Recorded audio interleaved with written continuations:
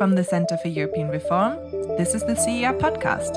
Posons-nous sérieusement la question de l'avenir que nous voulons et ayons tous ensemble le courage de le construire. Für uns in Deutschland ist das Bekenntnis zum vereinten Europa Teil unserer Staatsräson. A strong united Europe is a necessity for the world because an integrated Europe remains vital to our international order. This is the moment for Europe to lead the way towards a new vitality. Hello and welcome to an episode of the Centre for European Reform podcast. I'm Zach Myers, Assistant Director at the CER. After waves of hype and disappointment, artificial intelligence has in recent years made leaps and bounds. Large language-based models like ChatGPT have taken the world by storm, accruing many millions of users far more quickly than any previous consumer technologies have. But economists, technologists, and politicians all have different views on how optimistic or pessimistic we should be about this technology. On the one hand, it could prove to be transformational from everything from cancer screening to drug discovery to astronomy and all realms of science.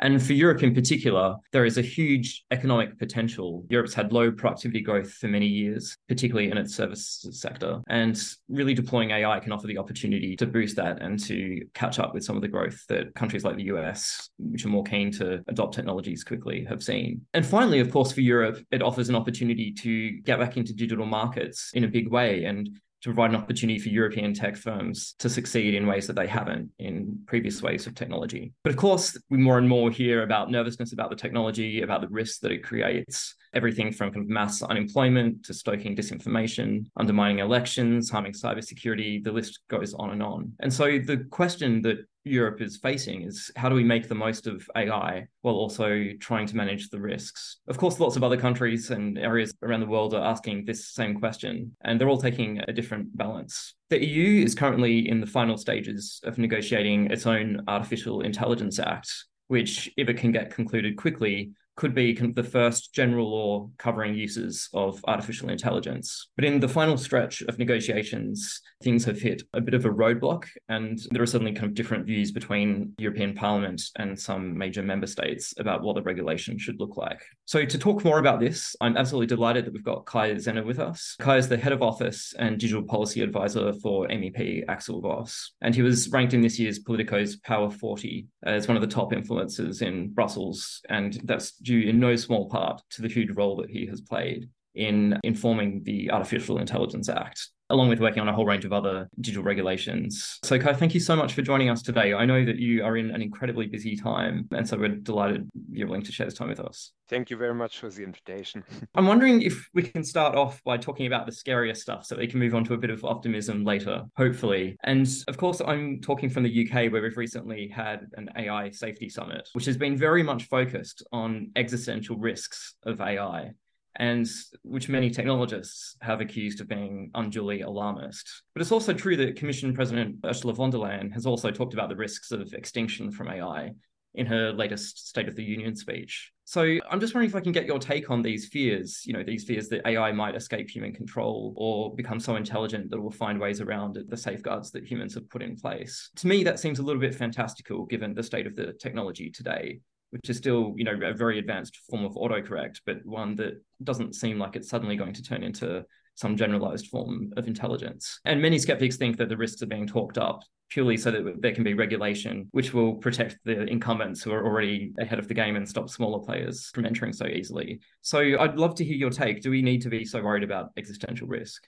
Yeah, it's a really interesting situation, I would say, in the European Parliament, because normally, as someone who's also now for some time in Brussels knows already, normally the European Parliament is basically very activated by every hype and is then concerned about something that is heavily discussed in newspapers and so on and so on. On the whole question of AI and especially those existential risks, I was surprised from the beginning that policymakers from basically all groups, and in particular those policymakers that are now negotiating the AI Act, took a very realistic perspective. And this perspective I also as a staffer share, and which is very close to what you kind of indicated in your questions. Those risks probably that are now flying around and that were the core of the summit in London. Well, of course, we should address them to a certain extent, and we should also take them into consideration in our negotiations and in our work on the AI Act, but they should really not be on the forefront. I think there more and more it's clear that artificial intelligence is posing, especially foundation model generative AI, is posing huge risks when it comes to deepfakes, when it comes to fake news, when it comes to the upcoming elections next year. And policymakers here in the parliament are really very much focused on those immediate risks. But nevertheless, I think, yes, we see a lot of advances, especially when it comes to those companies like DeepMind, OpenAI. They are constantly working on making their models even better, even more, let's call it in brackets, knowledgeable or intelligent. And therefore, of course, I think one positive aspect of the AI Safety Summit in London is to really bring together, let's say, researchers that know a lot about this stuff and create some international cooperation in this research field. And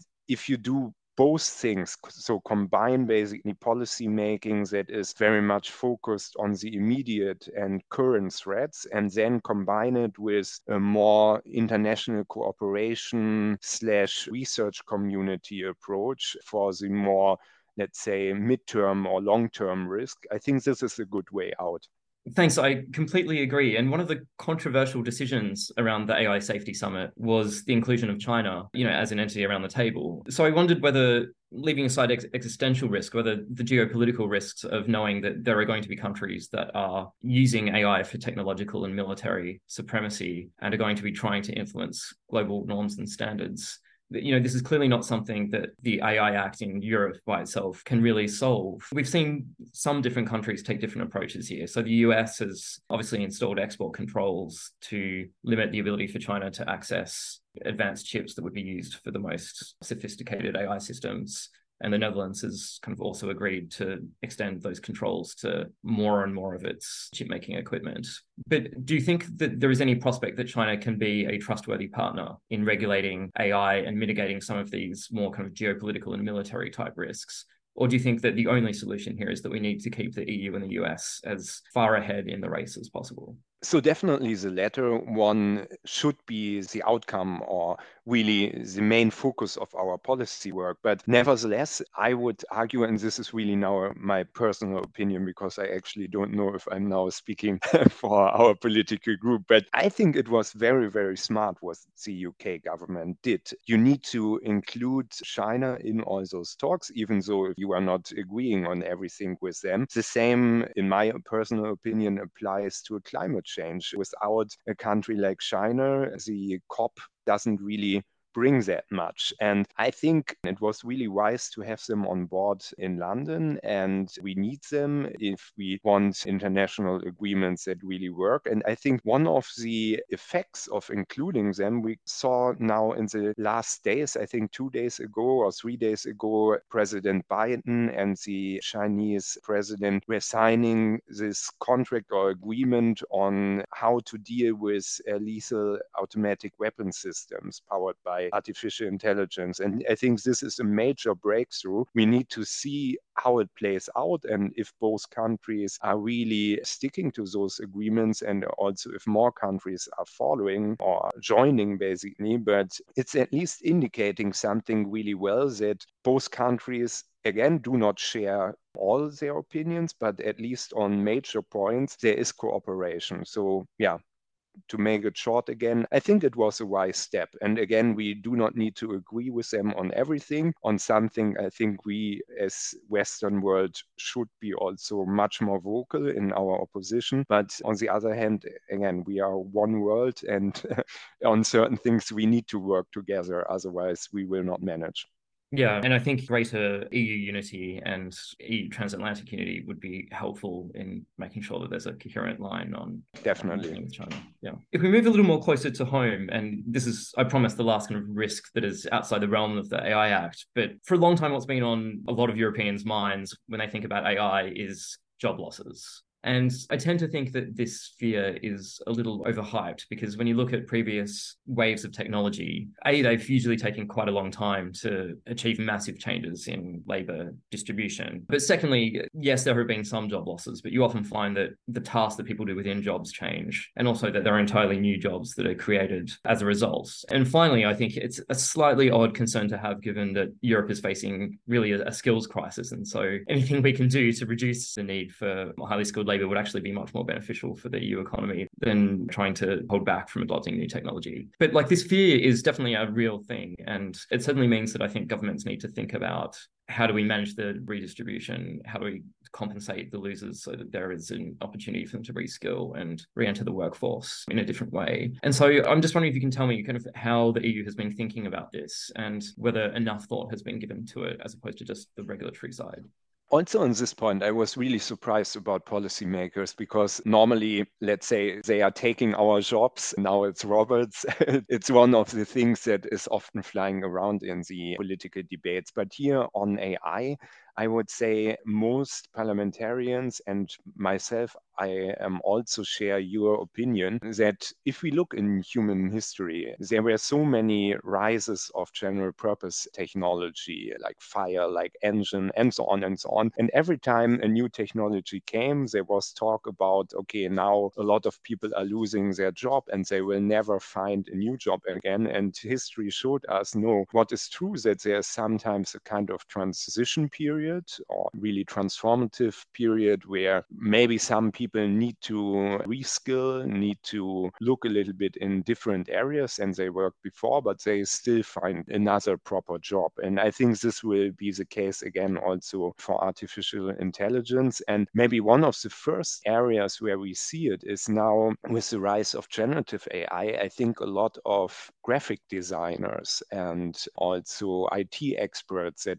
did coding in the past, they really need to immediately adapt a little bit, because now Midjourney or recent even ChatGPT is able to produce really high quality graphics. And well, now maybe those graphic designers need to accelerate in prompting, in using AI, and so on and so on. And I think we see it already, that there is a shift, but what we don't see is that there are certainly 100,000 graphic designers without any job. So I think this is already indicating that you and I and our assessment are very likely correct.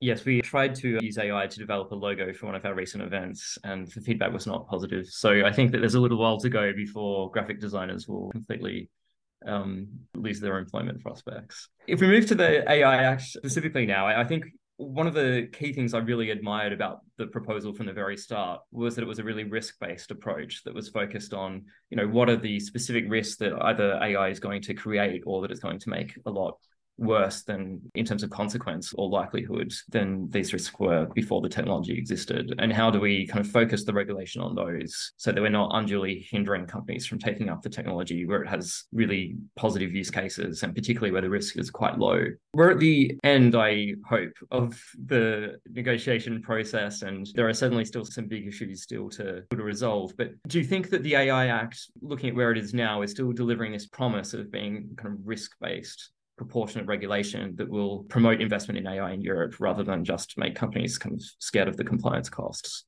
It's a really difficult question. So I can only say yes and no. The Commission, I think, made a few major mistakes when they were drafting the report. And this idea of having one horizontal AI Act that is applicable to every sector, to every use case in the same way, is just something I will never agree on. And we as legal committee, the European Union, actually had a complete different approach. We were a little bit more US American. We wanted an AI Bills of Rights, which is very general but horizontal, and then sectorial legislation that is making those differences. And the second point, conceptually, where I think the Commission did something really wrong, was trying to put artificial intelligence in fixed risk classes, basically thinking of, let's say, a mouse like I have here on my table, which of course has only one intended purpose and is also not able to change over time. But as we all know, especially with machine learning, deep learning, foundation models now, it's not so clear. Those systems or those models can evolve over some time because of different input data and so on and so on. And those two conceptual flaws that I now was describing, I think we were not completely able to fix in all of our negotiations. Nevertheless, the Commission did also a lot of good things. So, for example, the heavy focus on harmonized standards via Article 40, they are giving a presumption of conformity to every developer that is developing his or her AI system in compliance with those technical harmonized standards from Sensenelec, for example, and so on and so on. This, on the other hand, will help probably AI developers a lot in coming compliant rather easy compared, for example, with the GDPR, where those harmonized standards were missing until now because they were not part of the legislation. So in the end, it's a little bit of a mixed bag, and we also don't really know how the AI Act will play out in practice. Even if in the legislative piece we now fix most of those conceptual problems that I talked about, but also all those legislative overlaps with existing legislation. If we made all the technical requirements and obligations, for example, high-risk AI systems clear enough, even then it's not enough because the whole AI Act will only work when, as I said already, harmonized standards are there in time, if there are guidelines, guidance there in time from the Commission, from national competent authorities, and also if those national competent authorities have enough staff, if they have enough experts. The same also is applicable to the Commission. And there's another big problem. Will a country like the Czech Republic, Malta, Lithuania, and so on, will they be able to compete with Google and other companies when it's about attracting talent to work for the state in the future when it comes to the enforcement? And on all those points, it's a little bit depending if in the end the whole regulatory system that the AI Act wants to place in the European Union is really working. My feeling is that especially in the first months and years, probably we will see a lot of problems similar to the GDPR. And in this period of high legal uncertainty, very likely it will be rather harmful for innovation. And many companies, especially small companies, in my opinion, will very likely struggle with the AI Act, which probably is not a good thing. Yeah, I mean, that sounds quite similar to the GDPR experience. I completely agree with you that there's going to be a real need to think about how do we resource regulators. And as you alluded to, I think that there are a lot of regulators who already have tasks that are going to be highly relevant to AI. You think about like anti-discrimination bodies, privacy, data protection authorities, agencies looking at online safety. All of those agencies are going to need many more resources to deal with the existing problems that AI has created that we don't necessarily need a new law for. But I do worry when we've already got a skills crisis in Europe, how exactly the regulation is going to be able to be properly enforced. But of course, like, Europe is not by itself looking at AI regulation. And we've seen a lot of different initiatives at the international level and between various different countries and also domestically in recent months. So that includes the White House Voluntary Code of Conduct for AI firms. And it's also now using public procurement rules to try to impose some standards on AI in the US. There's various initiatives in the OECD and in various other international forums.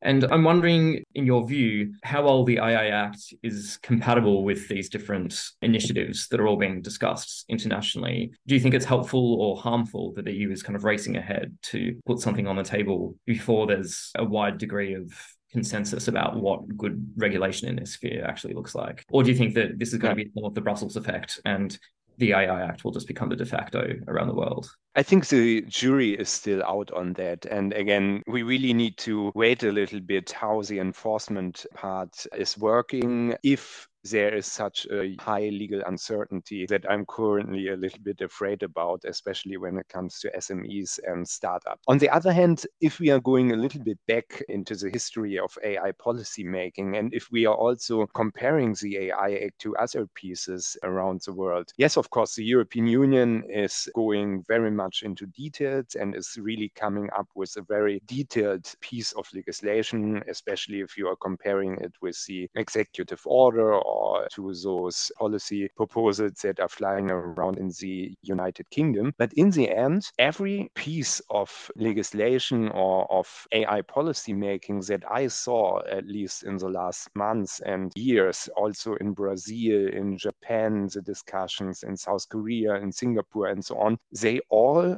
go back to those internationally agreed concepts. Because as you know, AI is also in the policy field not something new, but the OECD, for example, is talking now almost for 20 years already about AI policy. And things that you see now in the AI Act, like the obligation on transparency, human oversight, anti-discrimination, and so on, all of that are internationally accepted concepts that have been developed in those international fora that I was talking about, like the OECD, but also UNESCO, the United Nations in general, Council of Europe, and so on and so on. So at least in this initial stage, I think there's a lot of alignment already. Then now going back to the first part of my answer, yes, the European Union is going much more into detail. And when it comes to the translation of those internationally agreed concepts into concrete policy proposals, yes, there we see very different ways of how to do it, which makes it even more important, I think, that after we have different approaches on the table, to make another round of alignment, to really go back to those international fora and make sure that, for example, the international harmonized standards are from ISO, for example, are fitting together with the Senelec standard in the European Union, that we all have a similar definition of AI,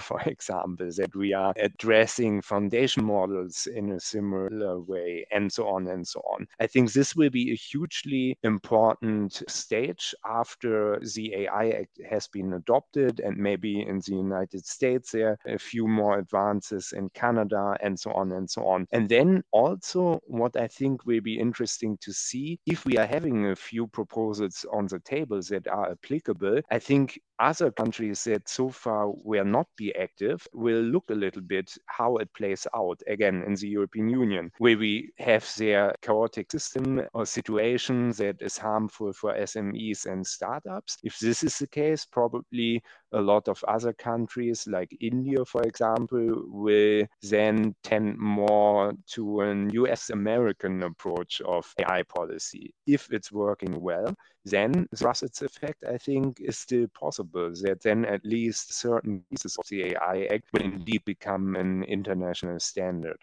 Thanks. And just as a final question, I was wondering if you could just give us a progress update on the negotiations, because I mean, we're at the trilogue stage now. So, the institutions are kind of battling it out between them. And it seems to me that there's still a couple of areas of pretty profound disagreement. One of them is foundation models, which is not something that the original proposal talked a lot about at all. And so it seems to me that some MEPs and some member states are diametrically opposed on whether or not there should be self-regulation or more harsh form of regulation. And then on kind of copyright and then biometrics, it seems like there's still proposals that are flying about. So where do you think this will all land? And also, what do you think this means for timing? Because as I understand it, if we don't get a deal politically by the end of the year, then the proposal might be in a bit of trouble. But I'd love to hear your thoughts on that.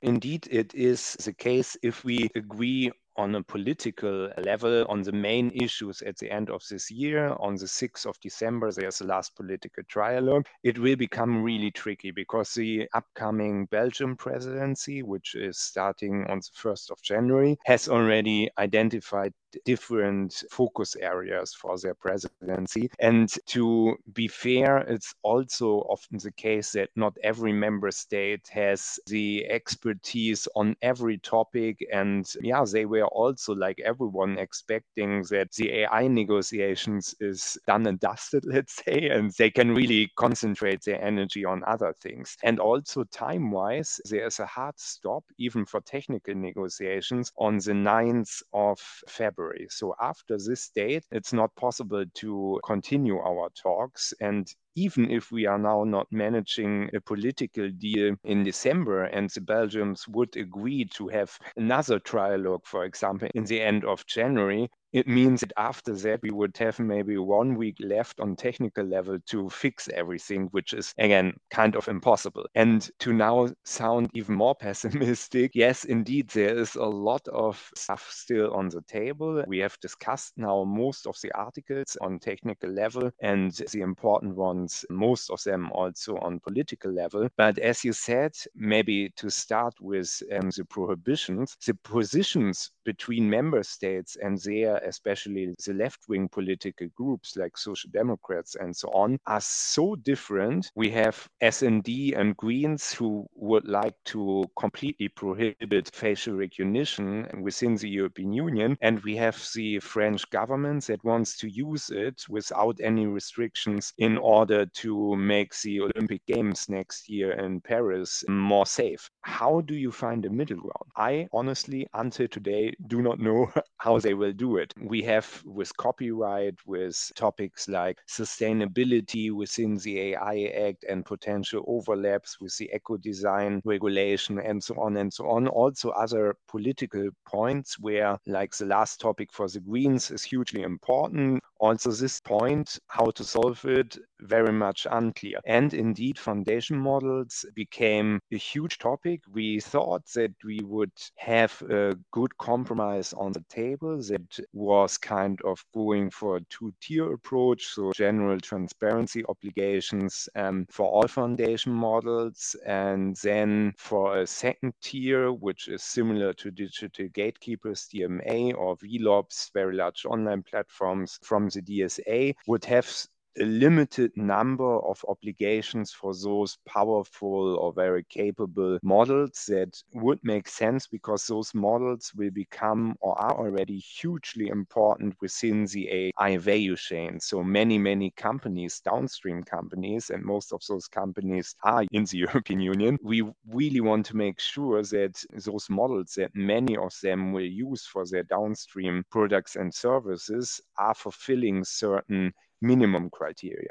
In the Council, some member states like Italy, France, and Germany see it a little bit different. They do agree with what I said right now, but for them, this two-tier approach could become problematic, especially when it comes to the threshold. So how to define those actors in the second tier. And I think lengthy discussions would be required, but again, looking on our clock, we don't have it this time. And therefore, now we all try to finish everything in time. There are constant negotiations day and night, also at the weekend. So we really give it a try, but if we manage in the end, no one really knows. And despite now prohibitions and smaller things like sustainability and so on, yes, we have especially foundation models still on the table. We have the whole question of governance on the table. So is there an AI office which is centralizing a lot of enforcement and governance in the European Union in Brussels? We have also the list of high-risk use cases in Annex 3, which is on the table. And I would say those four things are the main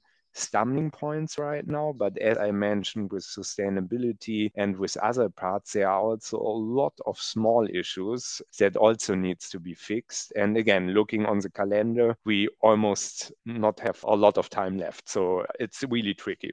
Okay, I promised that we were going to end on an optimistic note. And so after that, I think I need to ask you one last quick question, which is there anything that you're seeing in, the European tech startup scene that makes you optimistic that Europe will find ways to harness AI and to, hopefully become leaders in at least some uses or innovations associated with the tech? Thanks for this question, because indeed it was a little bit too pessimistic, and my big fear that I underlined about legal uncertainty is there. But what I see and what is making me much more optimistic is if you compare a little bit 2018, where the GDPR became applicable, and now, what I see is a private sector that is very much aware what is coming. Most of the companies have heard about the AI Act, have already investigated what is coming, how to become compliant together with their trade associations. They started already to develop best practices and so on and so on. And there are also a lot of startups and, of course, also big four accounting firms and so on that are already creating a kind of layer of AI governance. And this, again, I think GDPR governance in the private sector, we didn't have that much. We had a lot of law firms that were asking for a lot of money in return to making you compliant, but it was more a process. And even today, there are still certain elements missing and so on. And there, again, I think the private sector this time, if it's working out with the AI Act, I think as a private sector did it a little bit, because they are trying to prevent things that could reappear. And I think many companies have already realized, going back to this problem of talent when it comes to national competent authorities, that probably even if the states manage to get here and there deep learning expert, for example, for their enforcement body, the state will still depend a lot on expertise from companies. And this, again, I think companies realized, and they are already now starting to have very, very intensive, let's say, public-private dialogue. And I think there also regulatory sandboxes could help, that really the private sector and the public sector are working much more together to make it work and to share experience, share some best practices, and so on and so on. And this, I would say, on a positive note, it's looking much better. And again, the private sector woke up a little bit and is now much more committed to share a little bit of the burden and of the responsibilities to make it all work. Hi, thank you so much for your time today. I know that you have an incredibly busy schedule, particularly this month, but hopefully there is a light at the end of the tunnel. But in the meantime, thank you so much for sharing your knowledge and expertise with us. Thank you. This has been another episode of the CER for European Reforms podcast. You can find us on SoundCloud, Spotify, or wherever you listen to your podcast. Thank you for listening to the CER Podcast. If you have any feedback for us or want to leave suggestions for a future episode, then you can find us on Twitter at CER_EU.